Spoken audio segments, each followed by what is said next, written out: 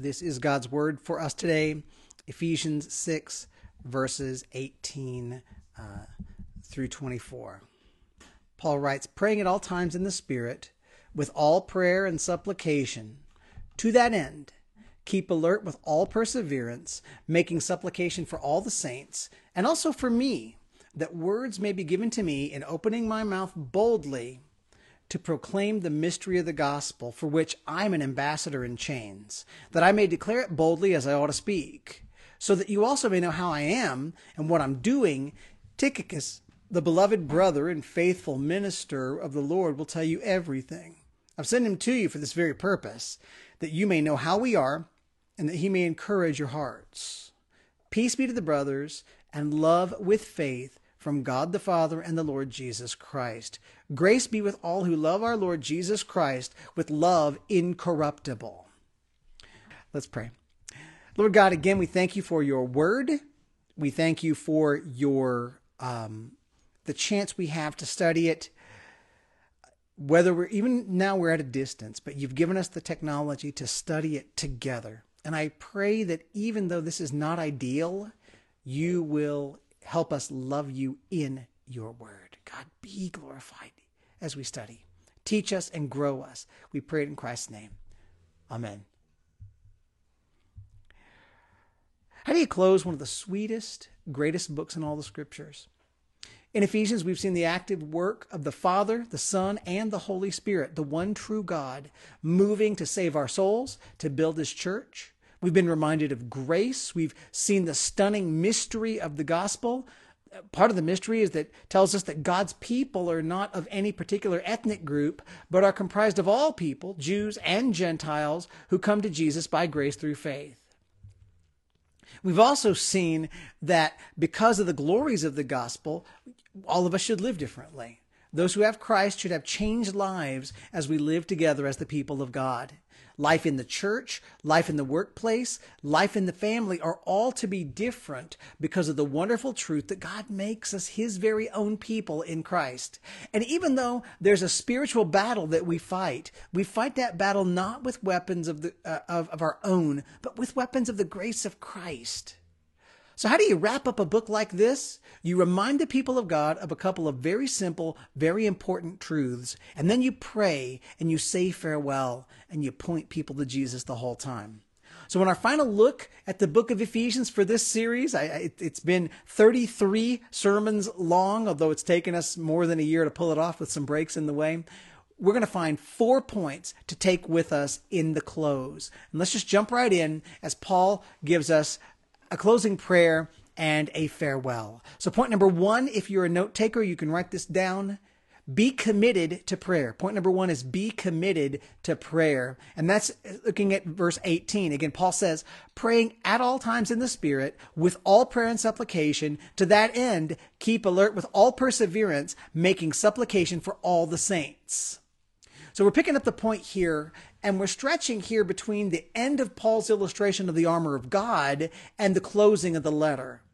See, over the last paragraph, Paul has called the Ephesians to remember that they are in a spiritual battle, and they must be prepared to stand strong in God's strength and to do war with God's weapons. And those weapons we saw were truth and righteousness, gospel readiness and faith, salvation, and the use of the scripture. And we said those are ordinary elements of Christian obedience, even though they are the armor of God. They're things that belong to God. God gives them to us, and in an amazing way, they're the tools that we use to defeat the devil and the devil's attacks against us. Well, Paul now finishes the list with a final element that he doesn't give a piece of armor description to, right? This is not a belt. This is not a shield. This is not a helmet. This undergirds every bit of the Christian life. Paul calls us to prayer. Now, there's nothing confusing at all in verse 18 if you're studying it, right? If you want to stand strong as a Christian, you pray. If you and I are honest people, by the way, we know this intuitively, right? And if we're also honest, and since you're at home on your Facebook, you can afford to be even more honest right now, right? If you're honest, you know that prayer and the call to prayer is a thing that every Christian that I've ever known struggles with. We all know we're supposed to pray. We all feel the pressure to pray. We want to do better in our prayer lives. And quite often, we really don't do much of anything about it. So, quickly, let's be sure we know what we mean when I say you're supposed to pray. What does it mean to pray? Pray means you talk to God. That's it. You might do that by speaking words out loud to God. You might do it in your heart. You might sit, you might stand, you might kneel, you might walk, you might lie down. The point of prayer is not how you do it, but the point of prayer is that you talk to the God who made you. And here in verse 18, Paul presents 4 uses of the word all to help us to see the call to prayer. So first is pray at all times in the Spirit.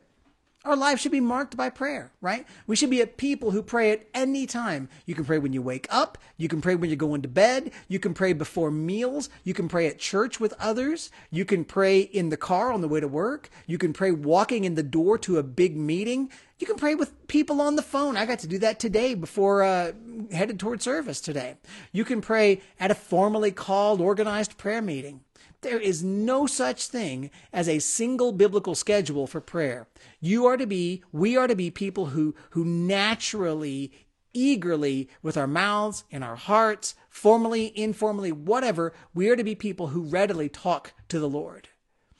And prayer is supposed to be in the Spirit. And the point to that is that the Spirit of God who indwells every Christian guides and directs our prayers. Romans chapter 8, verses 26 and 27 say to us, likewise, the Spirit helps us in our weakness. For we do not know what to pray for as we ought, but the Spirit himself intercedes for us with groanings too deep for words. And he who searches hearts knows what is the mind of the Spirit, because the Spirit intercedes for the saints according to the will of God. The point here is not that the Spirit will make us speak in some private, secret, spiritual prayer language as we pray. And neither is the point that the Spirit will put us into some sort of trance and overtake our lips as we pray. We pray with our minds engaged. But as we're focused on honoring God, as we're filled with God's holy word, as we look to have our hearts shaped by God, the Spirit of God will prompt us to pray the things that we should pray. And the Spirit of God will carry our prayers to the ears of the Father and of the Son, even sometimes reshaping our prayers in accord with God's will. The second all in the list is with all prayer and supplication. And the point there is that we pray in a variety of ways. The word prayer, I told you, means talking to God. The word supplication, it's a kind of prayer. It's where you ask God for something. You make a request of God. So you pray to God in more than one way, in a variety of ways. Because sometimes when you pray, you're asking God for things that you want or things that you need. That's supplication. But there's other kinds of prayers too. Think about the model prayer. Matthew 6, 9 through 13. You guys know that prayer pretty well, I'm sure. In that prayer, Jesus gives multiple categories for how we should pray. He says, "Our Father in heaven, hallowed be your name." And that shows you that praising God is part of prayer, even while you ask that God would show his name holy all over the world. "Your kingdom come" asks the Lord to change the world and spread the gospel, even as it expresses a heart desire to see the Savior return. "Give us this day our daily bread" shows us that we pray for physical and immediate needs to be met. "Forgive us our debts" shows us that prayer includes a confession of sin and a resting on Jesus for mercy. "Lead us not into temptation" shows us that we're needful of the Lord's guidance and the Lord's protection. You know, sometimes we've used the word ACTS, A-C-T-S, as an acronym to teach people how to pray, right? The letter A is for adoration, praising God for who God is and God's character. C is for confession, admitting your sin to the Lord and showing sorrow for your sin and seeking God's forgiveness in Jesus. T is for thanksgiving, telling God that you're grateful, not just for who he is, but for the things that he's done, for the things that he's given you. And S is for supplication, asking God to meet needs that are big, maybe they're small, maybe they're personal, maybe they're local, maybe they're national, maybe they're global. Any needs, that's supplication. So Christian, I would say to you, it would be really good for you to find multiple ways to pray. Pray at different times. Pray with different prayer guides. Pray with different patterns. Pray sometimes long. Pray short. Include praise and request in your prayers. The third all here is keep alert with all perseverance. To persevere means you keep going even when something is hard. And the call for us to keep alert with all perseverance is a call for you and me not to let ourselves become weary in prayer. We must be committed and stick to it. We've got to pray and not let the world drag our minds away from God. And this is the spot where I'm going to remind you simply that the primary reason that you don't pray, the primary reason I don't pray on days when I don't do it well, the primary reason we don't pray is we don't plan to pray. You will never develop a solid prayer life accidentally. You have to set aside time on purpose to be a time of prayer. Now, it doesn't have to be a full hour long. It might be only a few minutes to start with. But if you're going to be faithful in prayer, if you're going to be alert and persevere, you have to intentionally plan to make prayer happen. And the fourth all you'll see here is making supplication for all the saints. So in case you wonder where to start with your prayers, where do you start with the focus of your prayers? Paul reminds you that your requests are to be especially for all the saints. Worshiping God, of course, is going to be number one. But once you get to the time of asking God to do this thing or that thing for us, we should remember that our hearts, our prayers should be strong for other believers in the Lord Jesus. You should be praying for your church. You should be praying for missionaries overseas. You should be praying for the persecuted. You know, one of the reasons, guys, that I've spent time over the past few months trying to help us build an active church directory is so that you would have an easier way to pray for your brothers and sisters in Christ at PRC. So again, I'm going to give you that little commercial right here. I would love it, church, if you would get the app that we've talked about. Look at the pictures, look at the smiling faces and the families in the church directory app. Read those names and pray for your church. This is also why I bug so many of you that you need to get into the church directory, because you're not listed until you go through the steps and check the boxes to be listed in the church directory. I want us to be able to pray with each other and for each other. Christians, be devoted to prayer. That's the final piece of the spiritual armor here. In fact, it's what you have to wear over all of it, if you will. You pray at all times. Pray in the Spirit, in accord with God's word, in accord with God's will. Pray all kinds of prayers. Pray out of commitment. Pray out of discipline. Pray for all sorts of believers. Again, let me urge you. If your prayer life needs a boost, talk to somebody else in the church. Ask them to help you just by talking with you about prayer. That helps. If you just talk to somebody and say, I need to know better how to pray. Will you hold me accountable to pray today? Ask them to join you in some kind of prayer and being committed to prayer. And plan to pray. Make a decision. What time of the day are you going to pray? When are you going to set aside, 15 minutes to get ready and then to pray? Now, if your prayer muscles have been built up more, set aside more time. That's fine. But the point that I'm making is you don't have to start with an hour. Just start with what you can do. And when you get ready to pray, make a list of things that you can pray about. Make sure that your list involves different kinds of prayers. Use the model prayer in Matthew 6, 9-13. Use the ACTS acronym. Read through and pray through a passage of Scripture. Pick a psalm and just read and pray along with what you read there. Don't go into prayer time unprepared, or you might find yourself more discouraged because you can't think of what to say. Just think of a lot of ways to pray so you can pray without being dulled to the practice. Prepare yourself to pray, especially for other believers, which means prepare yourself to pray for the church, especially. You need to know the church. You need to know your local church. Know the people who would be sitting by you. If you were sitting in the room right now, who would be sitting to your left? Who would be sitting to your right? Who would be in front of you? Who would be behind you? Know the faces. Know the people. Get to know them and their needs and their strengths and their weaknesses. And pray for each other. Pray for the elders. Goodness, pray for me.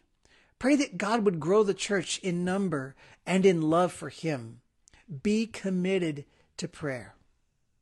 Now let's move on, and I'll show you a specific prayer request that Paul gives. In point number two, pray for gospel boldness. Pray for gospel boldness. Verse 19 to 20, Paul says, "And also for me, that words may be given to me in opening my mouth boldly to proclaim the mystery of the gospel, for which I'm an ambassador in chains, that I may declare it boldly as I ought to speak."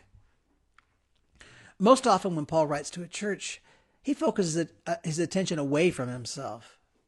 The apostle doesn't write these letters to get attention. But here, as the letter draws to a close, we see that Paul, feeling his need, asks that the church would not only pray for all believers, but they would specifically lift him up to the Father. And in the prayer request that Paul makes, he asks for what I will call here gospel boldness. He needs the right words and the right heart to continue to share the gospel in any and all circumstances. And we want to ask for boldness like that. So first, Paul asks for the right words. As Paul gets ready to have a meeting with Caesar, as Paul is ready to speak with those who enter the house in his sphere of influence where he's on house arrest, Paul wants right words. I don't think, by the way, this is Paul asking the church to pray that he would understand the gospel. Paul gave us several chapters in this letter showing us the glories of the gospel. Paul knows about the holiness of God and the sinfulness of man, the glorious grace brought by Jesus and our receiving grace by faith apart from works. But I would suggest that Paul's saying more that he's asking that God would grant him the right kinds of words to gain a hearing with those who are around him. What part of the gospel will Paul emphasize that will get people's attention? What truth can Paul proclaim that'll pique people's curiosity? If you're talking with a person who believes maybe God will never accept her because of sin in her past, you're probably not going to have to emphasize the sinfulness of man as much as you will need to clarify the offer of grace to all people, regardless of past sin. But if you're speaking to a person who is arrogant and self-righteous, you might need to spend time in the law of God to show them that we've all earned the wrath of God because of our rebellion against Him. Somebody who's desperately lonely might listen best when they hear about the offer of adoption into the family of God in Jesus Christ. Again, you don't ever reshape the gospel. You don't hide the truth. But we should pray that God would give us wisdom to speak the gospel with gracious words, seasoned with salt, as Paul wrote to the Colossians in chapter 4. We should pray that God would put good words in our mouths to get the attention of others while the Lord captures their hearts by the power of the Spirit. And then Paul asks for the church to pray for his boldness. That in and of itself should amaze us. See, Paul is a prisoner in the city of Rome. Paul was arrested for sharing the gospel. Paul appealed to Caesar because he was preaching the gospel. Paul has been preaching the gospel to the people who are jailing him. And in his letter to the Philippians, Paul points out that many people in Caesar's own household have heard of the faith and come to faith. Do you really think a guy like that needs more boldness? But we all need boldness. We need glorious, God-centered, gracious, loving boldness. We need God to give us the courage to speak, even when speaking might cost us a friendship. We need the boldness to share the gospel, even when sharing might make people think we're strange or backward or just plain dumb. We need to value the glory of God and the eternal souls of the lost more than we value our reputations or our safety. And that requires that God would give us the true courage we need to speak the words that He gives us. So Christians, pray for gospel boldness for yourself and for others. Pray that God would give you the words that you need to proclaim the true gospel. Pray that God will give you the boldness to proclaim the gospel to proclaim those words. And then, Christians, take action. Actually, as Paul says, declare the gospel boldly as you ought to speak. Let me ask you to think right now. Whom do you know needs to hear the gospel? And if you're not sure, pray. Ask God to set on your heart just one person, just 2 people, and begin to pray that God will give you the right words to speak to have a gospel conversation with that person. Begin to pray that the Lord will give you the boldness to actually open your mouth. And pray for other people too. Pray for our missionaries. Again, our church supports people who are missionaries on the front lines of gospel proclamation. Pray for those people in the church who need to be sharing the gospel. Pray for the people that preach at Providence, that we would be always eager to proclaim a clear gospel every week for everyone to hear. Pray for gospel opportunities, gospel clarity, and gospel boldness. All right, third point. Be committed to biblical fellowship. Verses 21 and 22.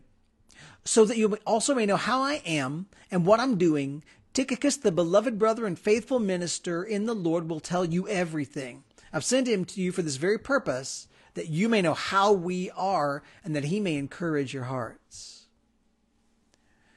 You know, it may seem to you like we've spent a long time in the letter to the Ephesians. And it has been a while since we started. It was September 15th of last year when we did chapter 1, verse 1.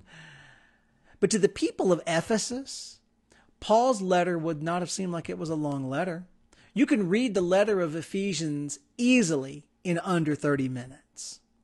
And for the people who were listening to this part of the letter originally, they would have recognized that Paul was bringing things to a close. Paul writes, so that you also may know how I am and what I'm doing, and then tells him Tychicus is going to come fill them in. Now, let me ask you to think about this. You can talk back to your computer if you want to. Does this sound profound to you?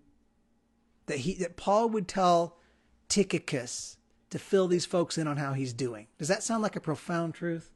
You don't think so, do you, Abigail? Not really, no. But let's think together.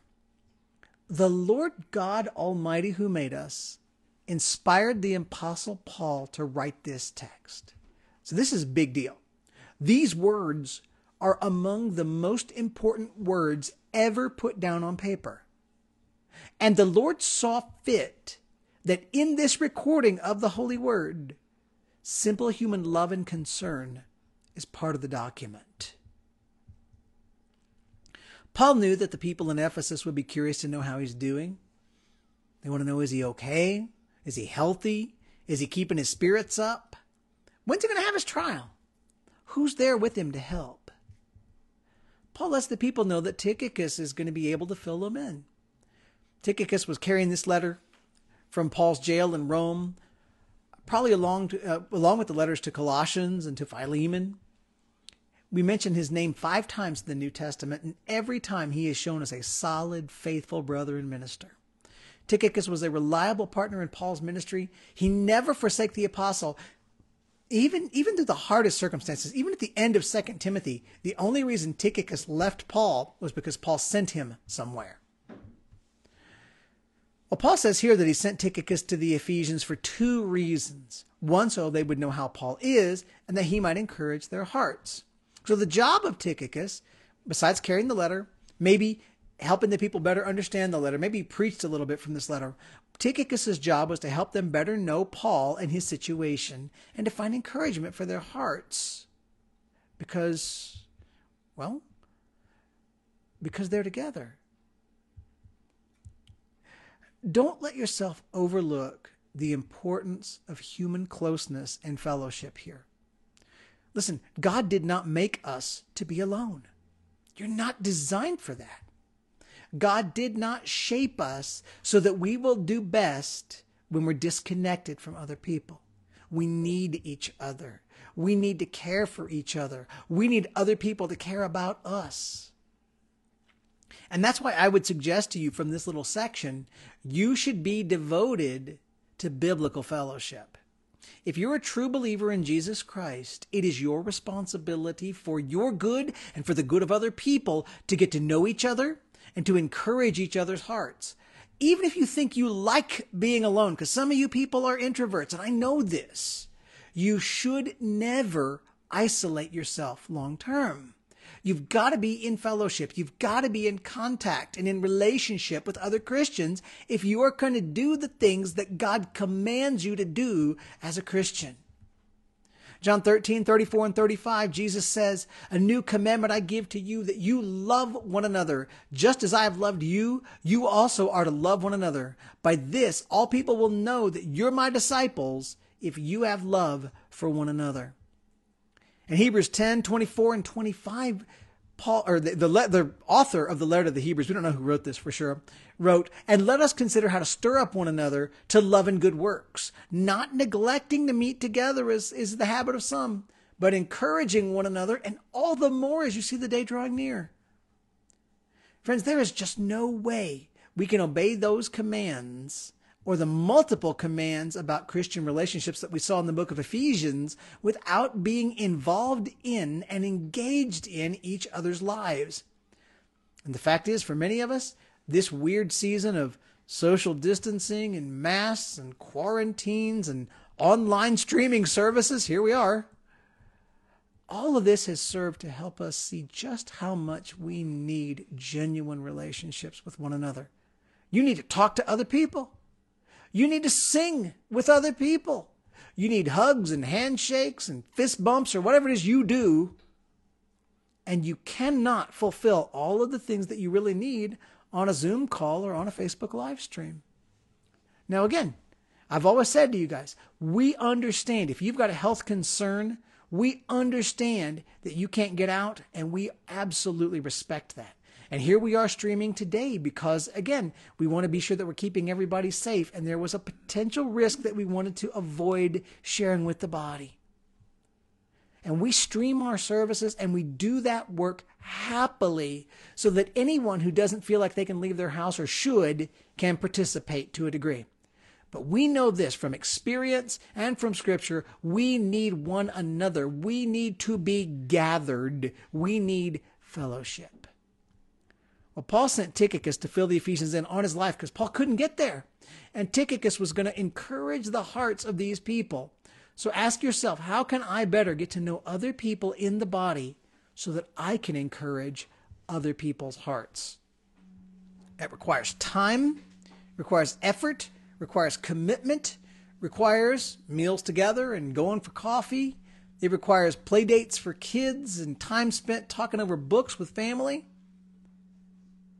And yeah, sometimes it requires Zoom calls, FaceTime, just a phone call. You got to do what you got to do.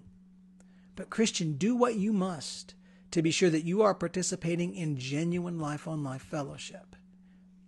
And I want to read the letter's close here. We're almost done. Point number 4, love the Lord. Let's just make our last point for this book, love the Lord. 23 and 24, the last verses say, "Peace be to the brothers, and love with faith from God the Father and the Lord Jesus Christ. Grace be with all who love our Lord Jesus Christ with love incorruptible." You know, sometimes the best thing a pastor can do is not say much.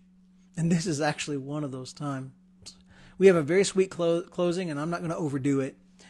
Peace and love with faith, that's the initial blessings that Paul speaks over the church. We want peace with God. We want the love of God. We want to walk in the hopeful faith that we find in the risen Lord Jesus. And in Christ, all these things are ours. And these blessings are applied to the brothers, the full united family of God. We're not created by God to be alone. We are to be united to the church, fellowship as a family.